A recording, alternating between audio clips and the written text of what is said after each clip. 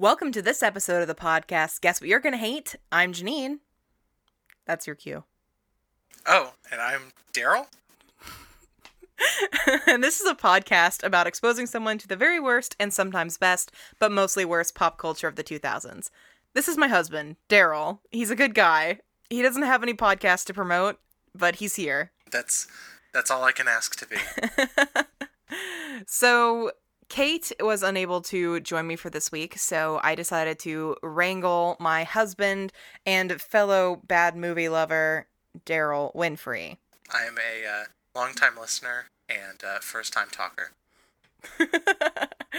You know, I say that you're a bad movie lover, but I think you do judge me for my terrible taste in movies sometimes.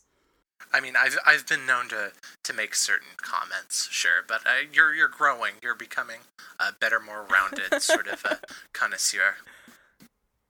All right, so as I understand it, you have a selection of movies for me this afternoon. When I was trying to think of 2000s type movies, for some reason, there's different genres that are emblematic of the 2000s, but for me, it's bad comedies. This was like a very bad decade for very bad comedy. I know you've already done Dodgeball. For what I was thinking of, there are two movies that stand out that have three actors apiece that are just absolutely peak 2000s. Oh, I'm ready. That's movies Saving Silverman and Without a Paddle.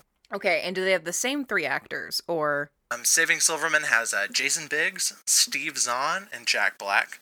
While Without a Paddle has Matthew Lillard, Seth Green, and Dax Shepard. Ooh. All gentlemen that you could maybe, at this time, probably put into a police lineup, and every witness who looked at them would say, hey, I recognize that guy from somewhere, but they would not be able to tell them apart. So, these two movies, they have like a similar three-person cast, all that stuff, but are they similar plot? It's a similar sort of men trying to recapture a sense of just immaturity, absolute refusal to grow up, and I'm pretty sure, if I remember each correctly, some light smattering of weed humor.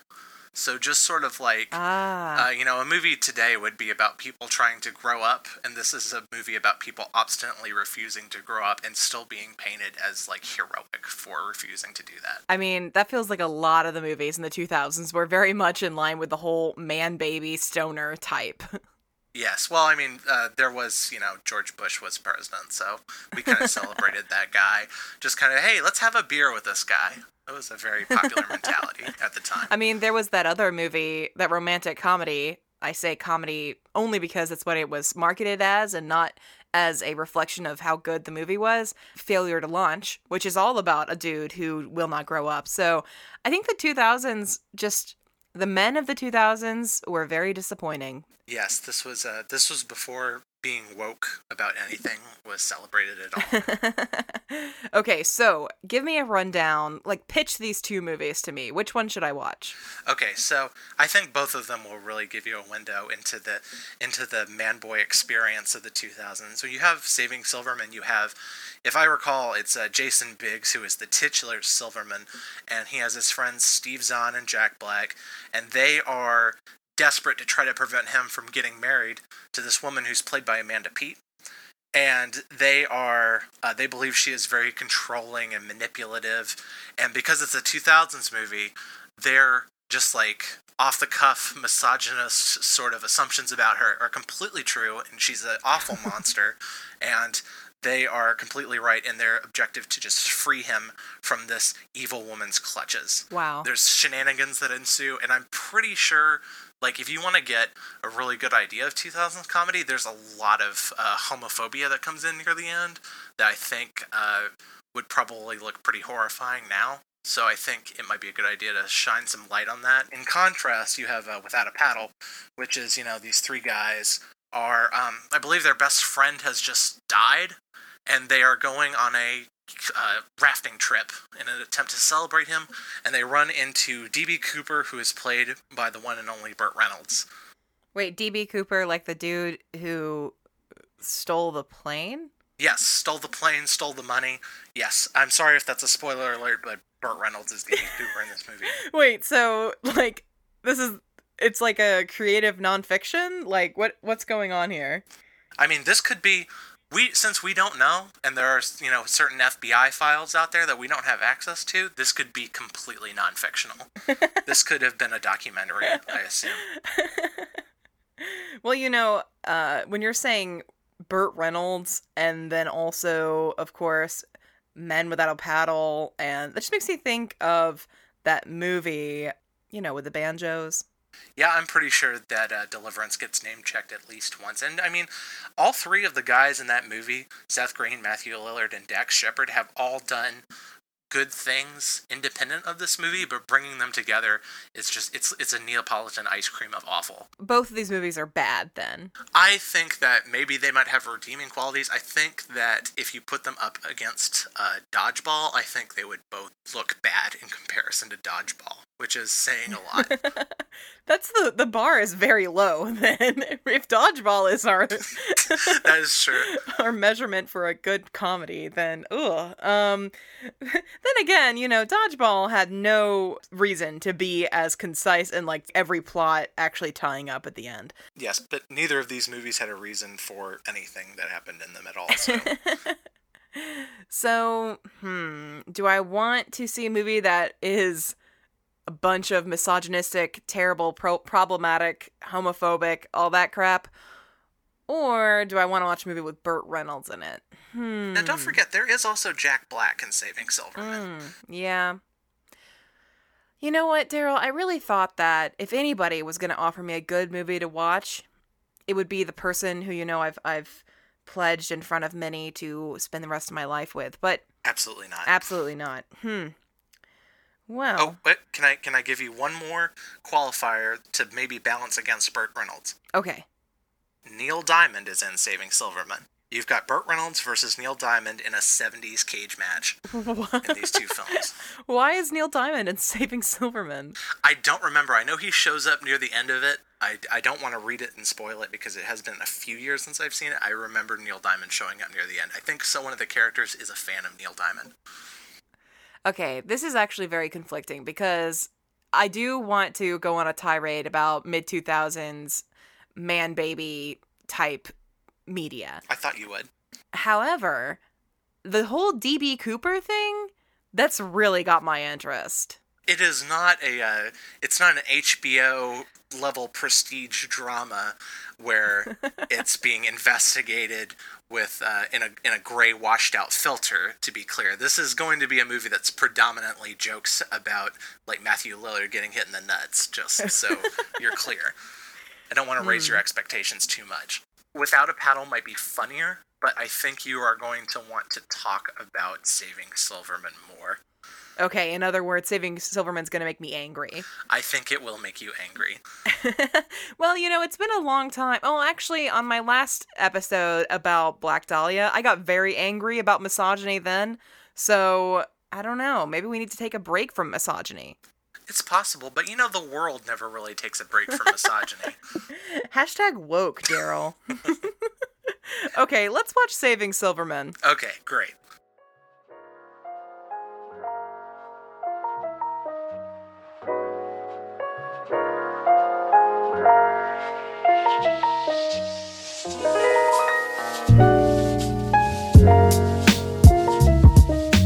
Do you love books and booze? Do you like themed food? Do you like a mixture of high and lowbrow? Well then, welcome to Loaded Literature. We're your hosts. I'm Victoria. I'm Hale. And I'm Anya. This podcast began as a book club that expanded beyond our reading room. We cover one book in a month and break it down by analysis, background context, and adaptions, all of which will be paired with alcohol and food. So please come join our book club. Episodes air Wednesday at 10 a.m. Pacific time, wherever you listen to podcasts. You can find us on social media at loadedliteraturepodcast.com, Loaded Lit Pod on Twitter, or Loaded Literature on Instagram.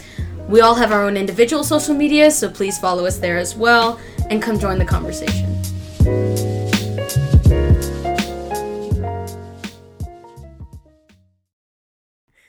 Okay, we're back. We just watched Saving Silverman, and Daryl, why did you make me watch this movie? like I said before, it's emblematic of 2000s movies. It's something that I saw repeatedly on cable, and it's something that kind of, it's one of those movies that when I think of 2000s comedies, just kind of shines out to me, possibly because it's not worth remembering in any other context, like its quality, or its humor value, or its characters, or any other way. Just the fact that, oh, this is a movie that I would only watch on like on a weekday, sometime before Barack Obama was nominated for president, but after Hurricane Katrina. Like, somewhere in there, that is sometime I would watch this movie unironically. But other than that, it doesn't fit into any other category that I might enjoy watching it. Okay, you can pretend that it's all that, but I think you should just admit you just really wanted me to watch a terrible movie. That is true. I did also, because, I mean, I know that you guys enjoy watching good movies, because most people do enjoy watching good movies. But if you're going to watch a 2000s movie, like, if you imagine movies as sort of a bell curve of quality, like on the one end, you got the really, really bad, like your Black Dahlias on the bad end, and on the other end, you got your, you know, your Godfathers, your All About Eves, like your really, really good movies, and then right in the middle, your average. The 2000s are sort of in the bottom 75th percentile, so you really need to kind of go from that bad end if you really want an equitable sort of sample from the 2000s. So I thought that would be fair. So you mentioned that when you first watched this movie, even like mid 2000s, what, like 14, 13-year-old you Probably thought that it was like distasteful. What like do you remember from before we watched this movie really stood out to you about how bad this plot is? So, like, to be perfectly honest, you know, as like a younger sort of boy, you have these sort of feelings ingrained into you, like, oh, you should be afraid of women, you should, you know, treat women. They want your man juice. Exactly, they want your man juice. They are like an adversary to be conquered, but at the same time, I mean, I think back then it felt a little bit more even-handed, the sense that that Judith is the woman who is being manipulative, but also it's really hard to see what JD and Steve Zahn's character, whose name I cannot remember off the top of my head.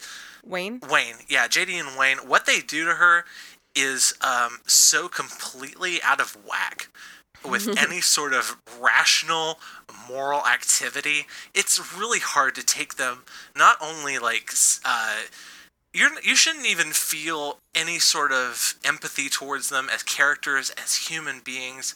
You shouldn't even try to understand what they're doing to her. It's so insane, the lengths that they go to try to save Silverman, that it's unbelievable, even for someone who has been ingrained with this sort of heteronormative lifestyle of, you know, gotta get the woman, gotta do this, gotta do that. It's ridiculous, the number of just from a surface level, the number of felonies that these people commit in their attempt to save Silverman. It's crazy.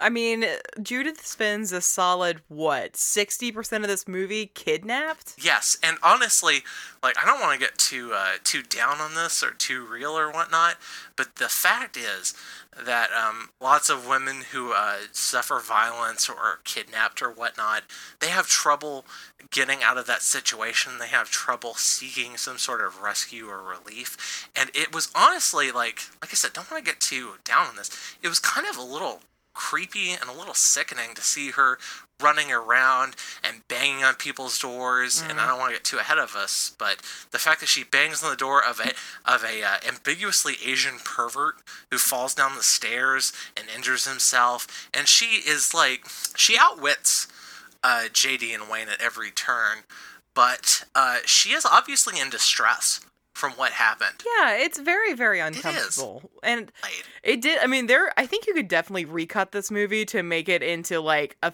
don't know, maybe like a feminist, like, mystery, maybe horror. I don't know, like, it's got some elements that if you took it out of context, like we are right now, really could be painted in a different light. So let's put all these moments back into context. What do you say we do the plot rundown? Yes, completely. Who goes first with that?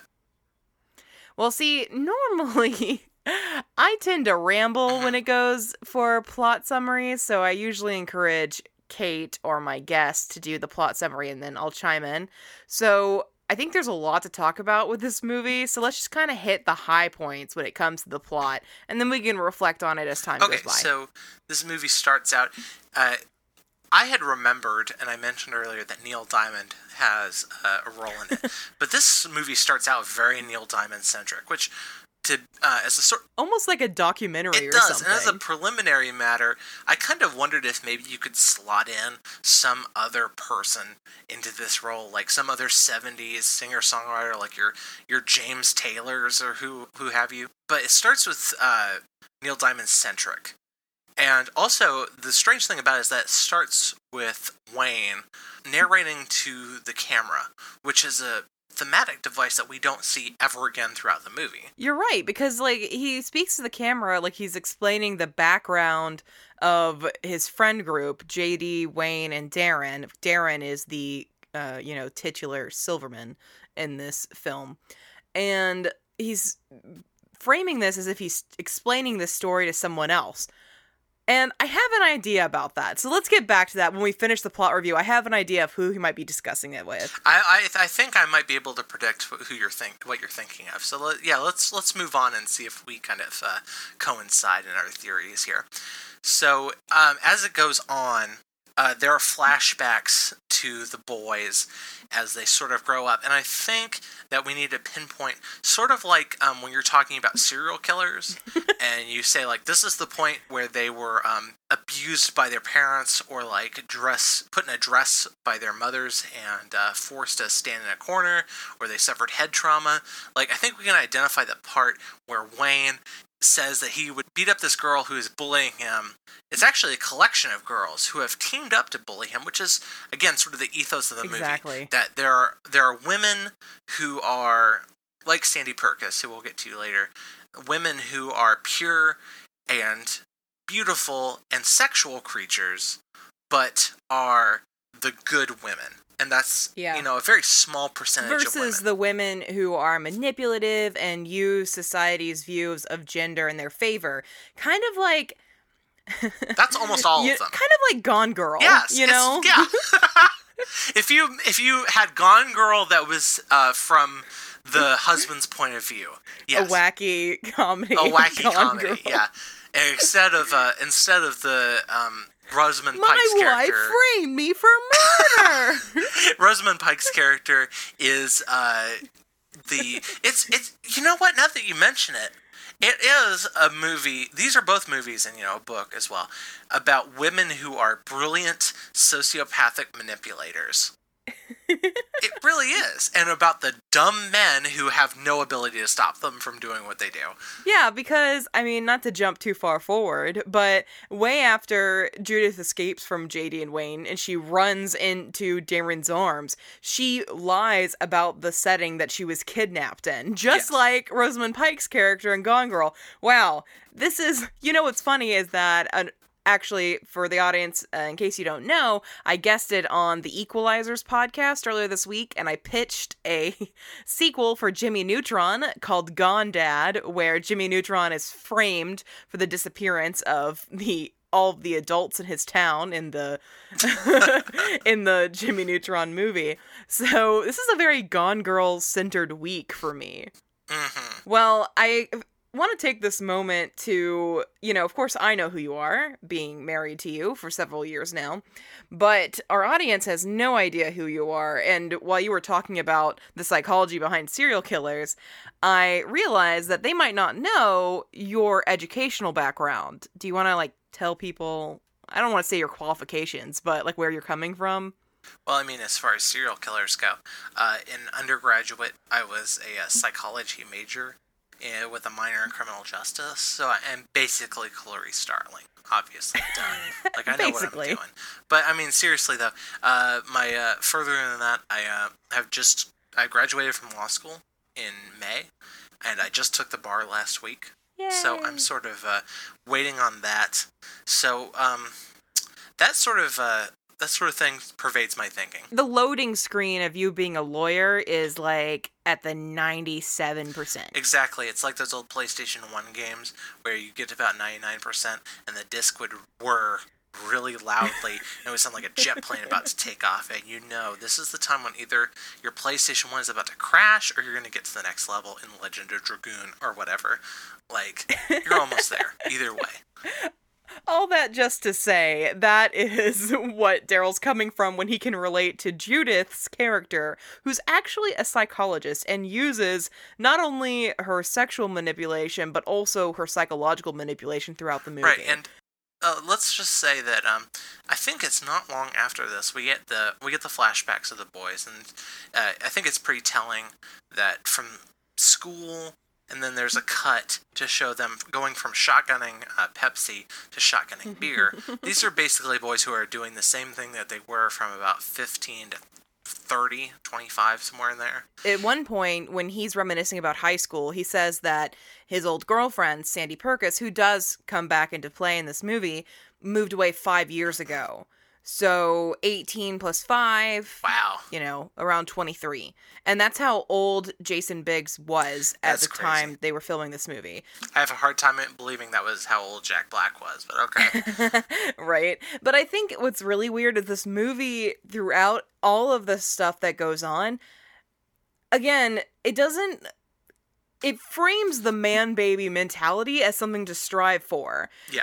Like, Darren is the type of dude that the Fab Five would burst in on and, criticize his entire life and tell him to grow up, but we're supposed to be rooting against any force out there that wants him to mature. I don't know that I would disagree with that, because there is a very strong impetus in this movie for the status quo, for everything to stay the same. But the problem is that, and I think that part of the movie's problem is that it shows these guys as sort of undesirable people to be. Mm-hmm. And it's sort of mixed message, because they want to have it both ways. They want to show these guys in a humorous way as being slobs and weirdos and such, but also that they should not be intruded upon. Yeah. It just doesn't really make a lot of sense. It's a problem that the movie really has trouble facing, in that we don't know what it's advocating Absolutely. for. And even Jason Biggs said in an interview with Rolling Stone when this movie released that this movie represents a universal issue with girlfriends controlling their boyfriends' lives. So this movie is supposed to stand for something. So when we go through this plot, we should be finding, some sort of moral standpoint that it's coming from. But like you said, it's just nebulous and unclear, because this idea of man babies versus, the timeless, all the way back to Edmund Spenser's The Fairy Queen, perfection of male friendship, that kind of literary device, it's also to be celebrated. But what do we get at it? What does this movie actually do? And the thing is, it does practically nothing. So it opens with Neil Diamond, because this friend group is actually a part of a Neil Diamond tribute band called Diamonds in the Rough. And after a concert, Darren tries to hit on this girl, but she says she's with a real entertainer, by which she means a mime. So he complains there's no women out there for him, because Sandy, the girl from the cheerleading squad he liked, moved away a long time ago because her family wanted to work in the circus, because they're all what you would call circus freaks. Like, her mom's the bearded lady, her dad's the strong man, her brother is the dog boy. Which gets a very good reference later on when it turns out that he got rabies, which is sort of a funny idea, but it doesn't really get followed up. It's one of the many times in this movie thinks it has a really good joke, but it just kind of falls flat because it's not structured well, which is sort of the biggest problem with this movie. It could have these problematic views. I mean, Animal House has really problematic views for a comedy, but the jokes are structured well. Hey, I have an idea. Wouldn't it be really, really funny if, there was, a dog boy, and then the dog boy got rabies? That's funny, right? That's real funny. We can't let that stay on the floor, man. We got to put that in this movie. Yeah, what are we just supposed to do? Just let that wither on the vine? Somebody's going to be watching this movie and say, why didn't they make that joke? That's why we got to do it. Yeah. Come on. So they are sitting in the bar, commiserating about women not paying attention to them.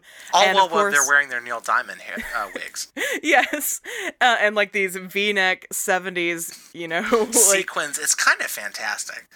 Probably very scratchy, but very they're the male stylish. version of the singers from Mamma Mia Yes. musical.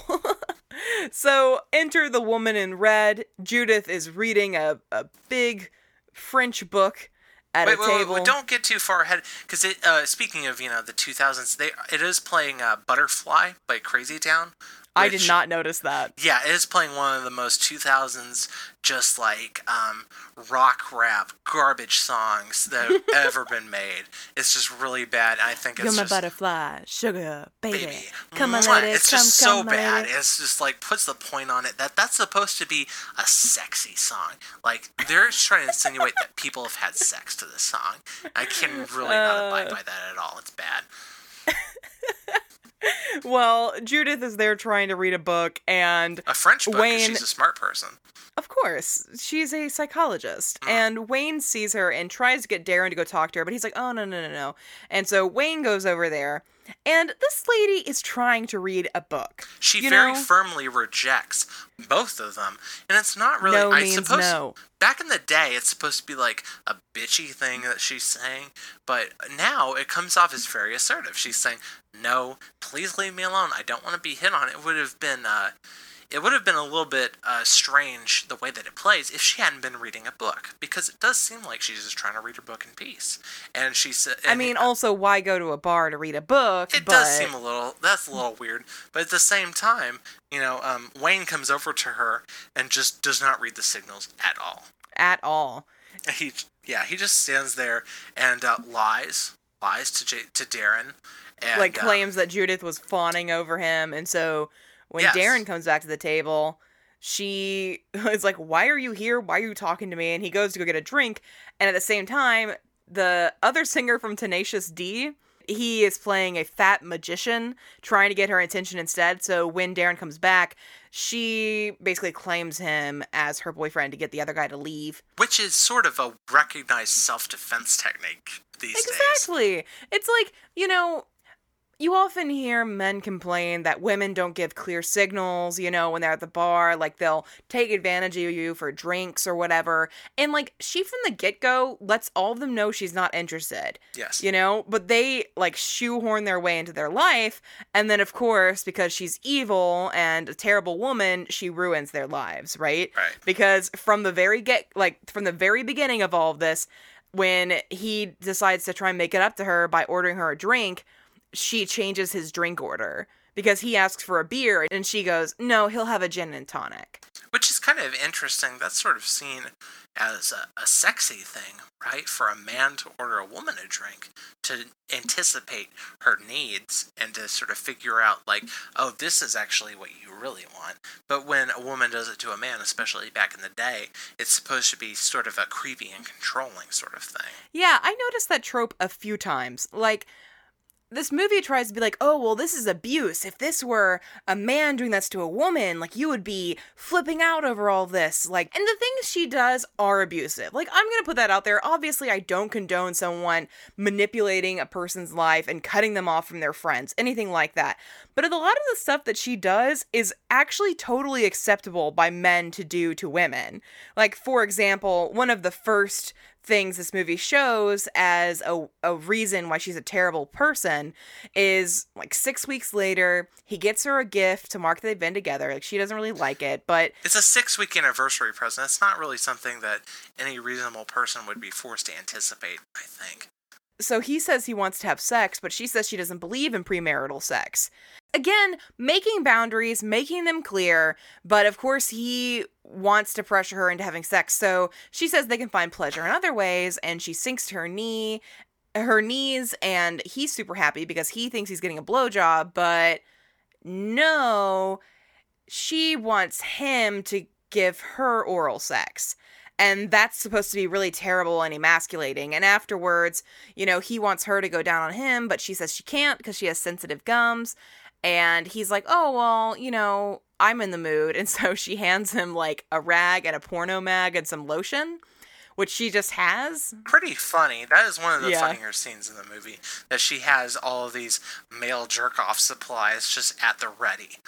She meets Darren's friends, JD and Wayne, and She willingly goes to them. She willingly goes to their house and goes to see them and talk to them. But it turns into a disaster when there is beer chugged onto her, and she has a salsa poured onto her. She like falls out of a chair. Like, But she's all there. of these things, like, she has every right to not like his friends. As a guy, it would be horrifying to me if another guy did that. If a woman did that to me. If anyone put a beer chugging device up to my face and sprayed foam onto my face, I would be disgusted, no matter what. Yeah, like, again, like, it's really not clear, like, if we're supposed to side with, I mean, obviously we're not supposed to because she's a bitch, right? But it's weird because, again, if we're taking this from the 2018 standpoint, a lot of the stuff she's mad about are valid. Like, if this was a post on,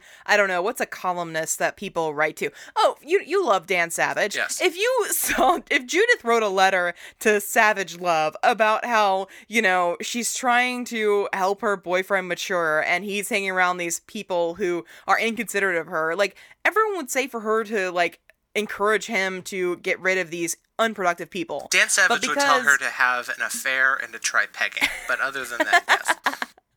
Yeah, so, again, this is the point of the whole movie. Judith wants Darren to leave JD and Wayne in the past. And of course, JD and Wayne don't want this. And at the beginning, JD is kind of like, oh, well, really, what's the worst thing she's done other than get him to stop being in our band? Wayne describes what else she's done, like, of course, the butt implants thing, or even... Bad, manipulative, but I mean, as you'll see as the movie goes on, the guys engage in far more manipulative behavior than Judith does. Absolutely. Like, they lie to Darren's face, convince him at one point that Judith is dead. So, like, they decide they've got to do something about this. So at first, they meet up at Judith's office, and she says she charges $200 an hour. So they get their pocket change out, and they buy 2 minutes of her time, and they offer basically Wayne's house as payment for her to leave Darren alone. And she straight up says, he's my puppet, and I am his puppet master. Like, what human being would talk like that, by the way? A bitch, obviously. So Darren meets JD and Wayne at a restaurant and tells them that Judith proposed, and of course, being as emasculated as he is, he's going to take her last name. At the same time as they're talking in the restaurant, of course, Sandy shows up. Wayne is super excited because he thinks that, Darren will drop everything, but he's brainwashed by Judith. JD and Wayne are, like, trying to figure out how they can get Darren and Sandy back together. And when they show up at Darren's new place, which is Judith's house, they come at the same time that Judith is having an engagement party, and they crash the party and fight with two men who Judith is basically... again, if we try and see this from Judith's point of view, she doesn't want Darren to be without friends. She just wants him to have, like, a different caliber of friends, people who, maybe it's snobby to want him to be friends with people who are professionals, but, like, she's encouraging him to be a more professional and mature person, and, like, why are we supposed to hate that? Yeah, it's a little strange because, is it maybe manipulative that she tells him not to see these guys anymore, and that she tries to foist on him a tax lawyer and a CPA? I mean, maybe a little bit, but at the same time, Wayne and JD, they show up to this house, they return Darren's helmet, which is sort of ambiguous how much... like if they stole it or not? Yeah, what the pretense is for them being there. And Judith, to her credit, she takes it and she... she's going to go give it back. And then Wayne and JD force themselves into the house past her while she's protesting them, telling them not to do it. And then they start yelling and screaming and completely ruining her party. And then they go and they pick a fight with these two guys who are, they're jerks, obviously. But at the same time, they have the complete right to be there while Wayne and JD don't. Who then attack them physically.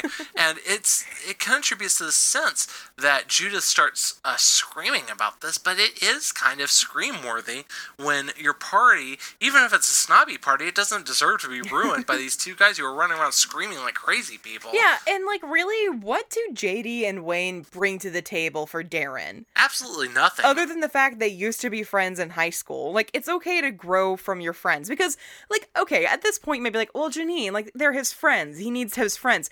Their next step in their plan, they decide to kidnap Judith in order to make sure that Darren gets together with Sandy instead. They immediately go to criminal activity. And they legitimately break into Judith's house at night wearing full tactical makeup. Well, JD is wearing a fishnet stocking, but whatever.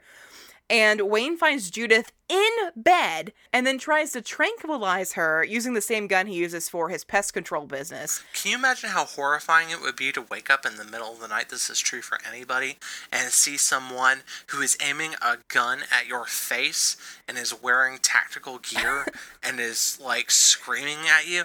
That would be so horrifying. Yeah. And the fact that she doesn't respond by screaming or throwing up her hands, but by going into some sort of martial arts, like, judo kick kind of thing. Yeah. It's supposed to be suggestive of her strange nature and her sort of fighting nature, but it looks very assertive, and it looks very admirable, the fact that she starts fighting off these guys while she's wearing basically a gown. Yeah, again, if we cut this movie a different way, she would be the hero of this movie. Definitely. And so she actually ends up turning the gun back onto Wayne, who gets shot in the leg, and even though that's not how tranquilizers work, of course, just his leg is numb. And he shocks Judith using a stun gun, and he and JD throw her in the back of the car.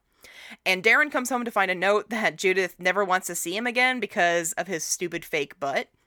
Judith, meanwhile, is chained to a car engine in the guy's garage with a camera recording her. They are trying to convince Darren that Judith ran away, and Darren, you know, he's not going to just give up on his girlfriend. He's like, well, I mean, maybe she's still out there, you know, I'm going to do everything I can to get her back. And so Wayne is, of course, very mad about this. Until he finds out that she's dead. Yeah, and they decide to dig up a dead woman's grave and put it in Judith's car and then run it off a cliff. This movie is at its absolute best when it embraces how morbid and how bizarre this situation is. And the cut between them, him saying the very specific, when she's dead, I will give her up, and then showing them digging up a grave is actually funny in a completely unintentional way, I think. Before this happens, Wayne calls up Sandy to desperately try and get her to hook up with Darren. But, of course, Sandy is going to be a nun by the end of the week. As Wayne and Sandy are meeting, they're meeting in front of an adult bookstore and also a peep show kind of galleria. And it's supposed to be funny, I guess, that she's talking about being a nun and they're walking in front of all these, like, XXX ads. But it doesn't really add up to an actual joke. It's just kind of, oh, isn't it kind of strange that she's talking about all these principled religious themes when they're in front of this place, in front of this business. It's like legitimately the Madonna whore dichotomy. It is. Like legitimately, because all of the jokes surrounding Sandy's character are like, you're such a slut. Oh no, like I'm actually training to be a nun. I'm not a slut. And Judith begins to manipulate her kidnappers, JD and Wayne. And again, very admirable. This is something that if Judith was on an episode of Oprah back in the day, and she said, "Oh, I manipulated my kidnappers by telling them I was so smart, and telling them that they were so caring, and that I told them my name so that they would care about me and not kill me," she would get like a standing ovation from the Oprah crowd. Yeah. So she basically manipulates JD and then reveals she knows who he is. And so Wayne and JD freak out and they go to jail to meet their old coach, who was mentioned early on in the movie as basically telling the boys that they should stay away from women because women will steal your man juice, which is, again, basically the conceit of the entire movie. Yes, definitely. And he's played by the absolutely incomparable R. Lee Ermey of Full Metal Jacket and Mail Call from History Channel fame. He has some of the funniest lines because Wayne and JD go to jail to meet him, and he's in jail because he killed a referee, obviously. He threw a fourth down marker like a javelin and absolutely just murked this dude, which I thought was pretty funny. So they say they want his advice, and they start with, Darren's dating this girl Judith, and we kidnapped her, and he says, kill her. And then after clarification, he thinks about it and then says, you have to kill her. If you can dream it, you can do it. This is the best scene in the movie, without a doubt. So they burst into the garage, say they're going to kill her, but she's a psychologist. She knows they can't kill her. And she's right. They pussy out. They leave. And Darren meets up with Sandy for lunch. She's in her full nun habit, and he cries about Judith, and Sandy comforts him by singing Neil Diamond, which makes him happy. And then she like, because they used to be on cheer together, and Sandy tries to lift Darren over her head like she used to and accidentally throws him into the water and then dives after him, and that's when they start their love story, basically. And after that, JD and Sandy go to a laundromat, and in true creeper fashion, JD watches Sandy put on her underwear in the reflection of the laundry door. He finds her underwear in the dryer, and he basically sniffs it. I was really worried he was going to like pocket it or something, which it reflects back to the flashback at the beginning of the movie where he holds her up over his head. He's looking up, and he's showing like the camera's showing his gaze into her panties. And it's like the same pair of panties, like same pink pair. It's absolutely insane. Yeah, it is. That would definitely have holes in it if she had been holding on to it for that long. Judith, meanwhile, helps JD realize that he's gay. Yeah. And while he's crying about that, she smashes a lamp over his head. And you mentioned that this movie was going to kind of go into homophobia, so I was kind of like waiting for it to be more like, I don't know, I guess I was kind of expecting, you remember like the end of Ace Ventura Pet Detective? It was not as bad as the end of Ace Ventura Pet Detective. Yeah. It was not, it's supposed to be, it's almost kind of hard. You have to remember it in context that, sort of the way I was talking about earlier, you have to think about the fact that they pause for laughs, the idea that Jack Black's character, JD, is gay. But at the same time, it's not quite as mean-spirited as it could have been. Oh, absolutely. And the way that he kind of references it casually later is pretty funny. Yeah. So it's not as bad as it could have been. Judith escapes. This is the first of her escapes, like we mentioned before. And Darren thinks he spots her, and he wrecks his Vespa while she is running to a door and like knocking on it for help, but he trips down the stairs. Desperate, absolutely desperate, trying to find And she steals Wayne's truck and drives off, and then Wayne tranquilizes her right outside of a police station. Like, so awful. Like, she's right there. She is so like close on the to doorstep of the police station. And he puts a tarp over her and tells the police it was like a killer goat from the zoo, and they were like, oh yeah, cool, thanks. And he ties her up in the garage again, and then JD admits that he's gay to Wayne, who like thankfully didn't react as badly as he might have. He kind of acts like it's weird that he didn't tell him, and he's like he's a little grossed out, which is bad, but at the same time he's not vomiting like, Ace Ventura or Naked Gun 33 1/3. He's just kind of put off by it. Yeah. And he tries to convince JD that Judith was just messing with his head.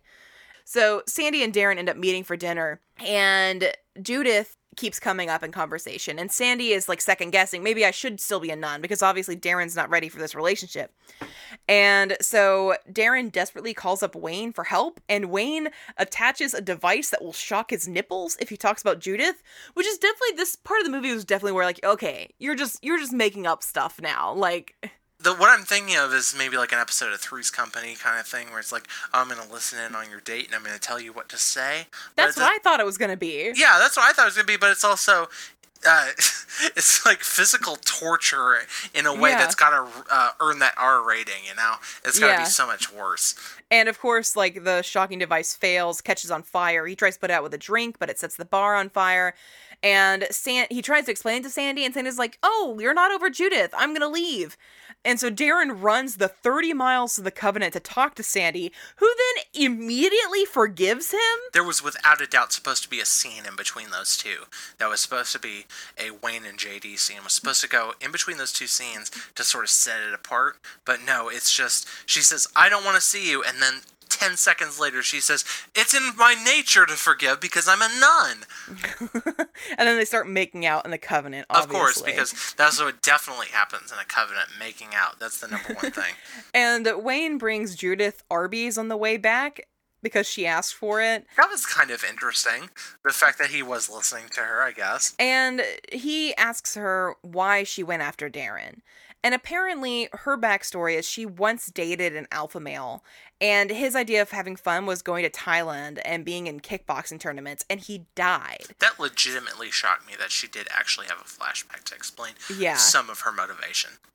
So she decided to only date sensitive guys after that, and she then tries to manipulate Wayne into thinking that she's attracted to him for being so manly, which, like, his character is not manly at all. So obviously, as the audience, we're like, ugh, okay.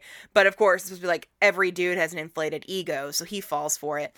And the gross, like, I don't know, fake meat drippings from the Arby's sandwich. It turns into softcore pornography at this point in the movie. Fall down onto her generous cleavage. And he wipes it off, and she licks it off his finger, and they start making out. He goes to take off the chains, but then he's like, "Hey, what am I doing?" And she says, "Just let go of one of my hands, and I'll take care of you." He does have one of the great lines in the movie. He goes, "These goddamn chains!" That was the best Steve Zahn delivery in this movie. Someone's ringing the doorbell while she's basically, giving him a hand job. So he runs to the door, and meanwhile, she steals the keys from his pocket, I guess when he's going to answer it. Resourceful. Again, Oprah would have loved it. The coach shows up at their house because apparently he was released because he had a new trial and the judge was a sports fan and I guess wants all referees to be a second class that you can murder with impunity. Again, I'm not a practicing attorney as of this recording. That's definitely not how the justice system works, just to put it that way. The coach shows up and it was like, I need a place to stay. And they don't want him to stay because Judith is locked in the basement. While he's walking around the house, he asks if they went ahead and killed the girl they kidnapped, and they said they did, but then he sees the video on the TV, and he tells them they have to kill her, and then he says he'll go take care of it. So he goes to the garage, and Judith beats him up, then knees Wayne in the crotch, and then escapes. So she manages to escape a second time. Judith runs home to where Darren is, and she sees Sandy and Darren making out on the couch, which, like, yes, she's supposed to be a bad person and manipulator, and she does lie about what happened to her while she was kidnapped, but wouldn't you be pretty pissed if you had been, like, held captive for a week, and you come home and your fiancé has already moved on? This is what you're talking about, the sort of distillation of the timeline. This is only supposed to be a couple days, even though it feels like approximately 18 hours in movie time when you're watching the actual movie. But, I mean, it really is. It's only a few hours. And I think if you want to put it in Judith's column to her credit, she never calls the cops.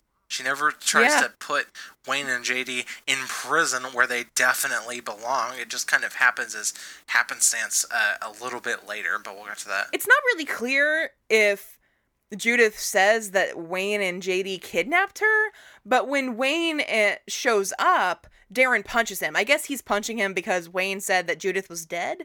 I don't know. It's not really clear, but he punches him, and Wayne falls on Sandy's car because Sandy is trying to leave when Judith shows up.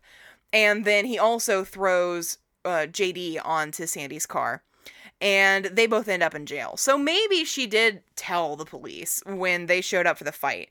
It's not clear. Maybe. And It's not they really use their clear. one phone call to call the coach to ask him to post bail, and he doesn't want to help them until Wayne lies about being, like, sodomized in prison, and so then he breaks them out of prison by running into the building with the pest control van.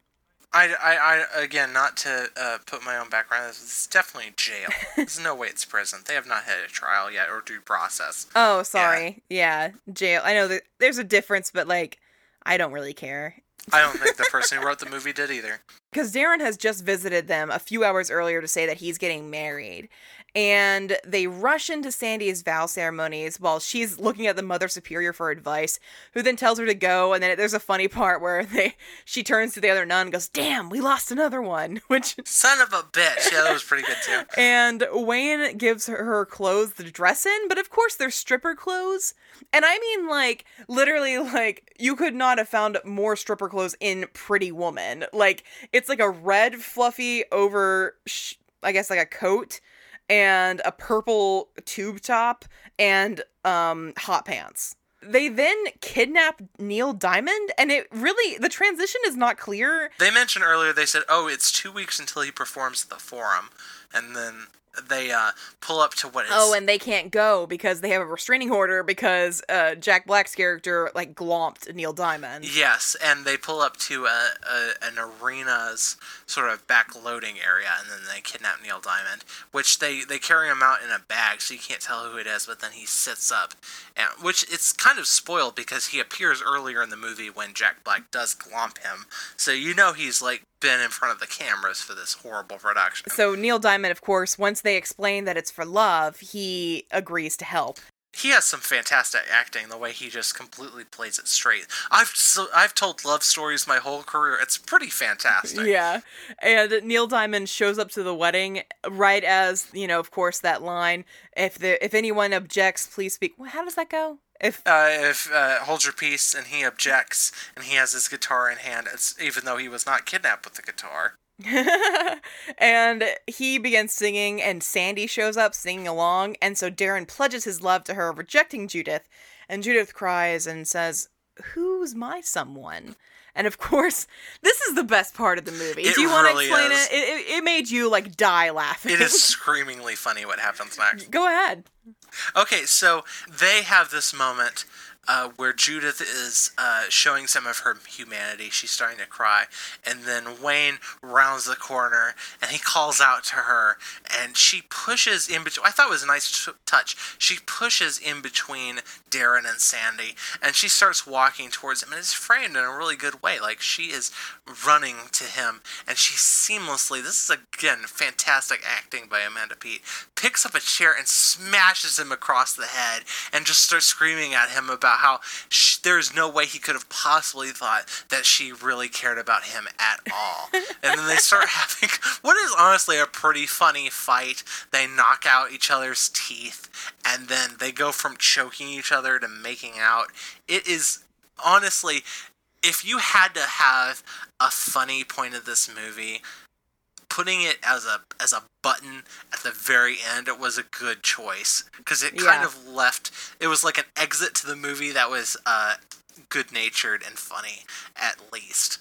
I kind of think I would have preferred it if they hadn't started making out, but you can't ask for everything from the 2000s. That is true.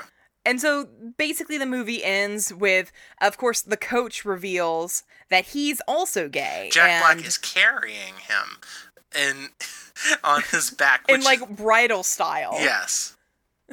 Which, again, it's not, it's funny because it's, it's the 2000s, like, oh, it's two men, that's funny. But it's not as ill-intentioned as it could have been. It's definitely not as terrible as it could have been. Yes. And at the end, Sandy and Darren get married, Judith and Wayne get married, and they both have matching missing teeth. And then, of course, Coach and JD get married. They do get married. They don't cower away from that. They do both all three of them do get married, and all six of them get married. And they do all end the movie singing on stage with Neil Diamond, all six of them. And I thought it was a little touching that everybody got to sing. Judith was not. I was kind of thinking of other movies where maybe Judith would have been carried away, or she would have been killed off screen or something like that. She does get to sing. She gets to hang out with everybody. And again, I guess doesn't get these people in trouble. You'd think that maybe a psychologist would recognize Stockholm Syndrome in herself, but whatever. She completely analyzes every personality defect that everyone else has in the movie and does it expertly, but I guess she failed to do it within herself. I know that we said we were going to try and go for straight plot review, but obviously we did not, but that's more fun anyway. We said everything that happened in this fucking movie. Yeah, you don't even have to watch this movie, which, like, honestly... Don't. I'm sure you can find, like, a best-of clip and just watch that instead. There is no best-of clip. When some film editing student out there makes this into the horror movie it deserves to be, watch that version. Yeah, whenever Cinefix gets around to doing that, yeah, just do that, really. I mean, it's, I think I told you before when we were starting to watch it, it was one of a handful of movies, like with Scary Movie 2, Not Another Teen Movie. These were movies that I remembered watching on Comedy Central back around like 2007, that they played in very heavy rotation, which I don't really get because it's not very funny. It's not very, it does have its moments, but they're not cohesive to the plot at all. They're actually basically not related to the plot, other than that you need to know who the characters are. Yeah, I mean, if you think about movies like, we talked about like 21 Jump Street, and I'm thinking maybe Caddyshack or Ghostbusters or Airplane, movies that are your typical, like, very excellent comedies. It really just, most of the jokes in it just kind of fall flat. They really do. Which is, I mean, we might have been able to ignore, I think, I might have been able to ignore the rampant misogyny of this idea that women just want to control men by shackling them into marriage. Yeah, we could have at least been like, well, at least it was funny, but it really wasn't most of the time. This movie is like, if you looked at those t-shirts that were popular in the 2000s that are like a man and a woman like in, stick figure form, and it's like I know game exactly over. What you're talking about, yeah. The little like three-panel things, yeah, I do. Yeah, it's like their bride and groom, and bottom says game over. It's like, this is that movie. Like, I wanted to return back to this idea about who is Wayne talking to. And the fact is, like, he's sitting in an easy chair and looking at the couch. And, I think maybe this is like How I Met Your Mother. He is telling his children the story of how he kidnapped their mother. That is very interesting. I like that a lot. I have to admit, though, that my idea for what was going on was that he was trying to explain this in a sense of, this is why I have multiple felony convictions on my record, because they broke out of a jail. There is no way that these warrants... The cops aren't going to forget that just because they got married. No, this is going to haunt you for the rest of your life. This is not how this works at all. So, Daryl, I think we have a unique opportunity here in that, every movie episode, we ask someone to come up with a crime based on the movie to encourage our listeners to go commit. And I think you kind of have a unique view on this because you do have a legal background. And I don't want to come up with a crime because there are so many crimes in this movie. I would love, I know we don't have a lot of time, but either for you as a potential defense attorney to come up with a defense for these people, for JD and Wayne, or to tell me what they could be charged with. Okay, so you've got, you have your conspiracy, just sort of a general trying to figure out what they're going to do about this. And I think it's important to note that when you use an anesthetic on someone when they try to shoot Judith, you don't know how much it's going to take to knock out someone. It's very likely that you're going to murder someone if you shoot them with some sort of depressant into their system. So honestly, I think that's probably pretty close to attempted murder.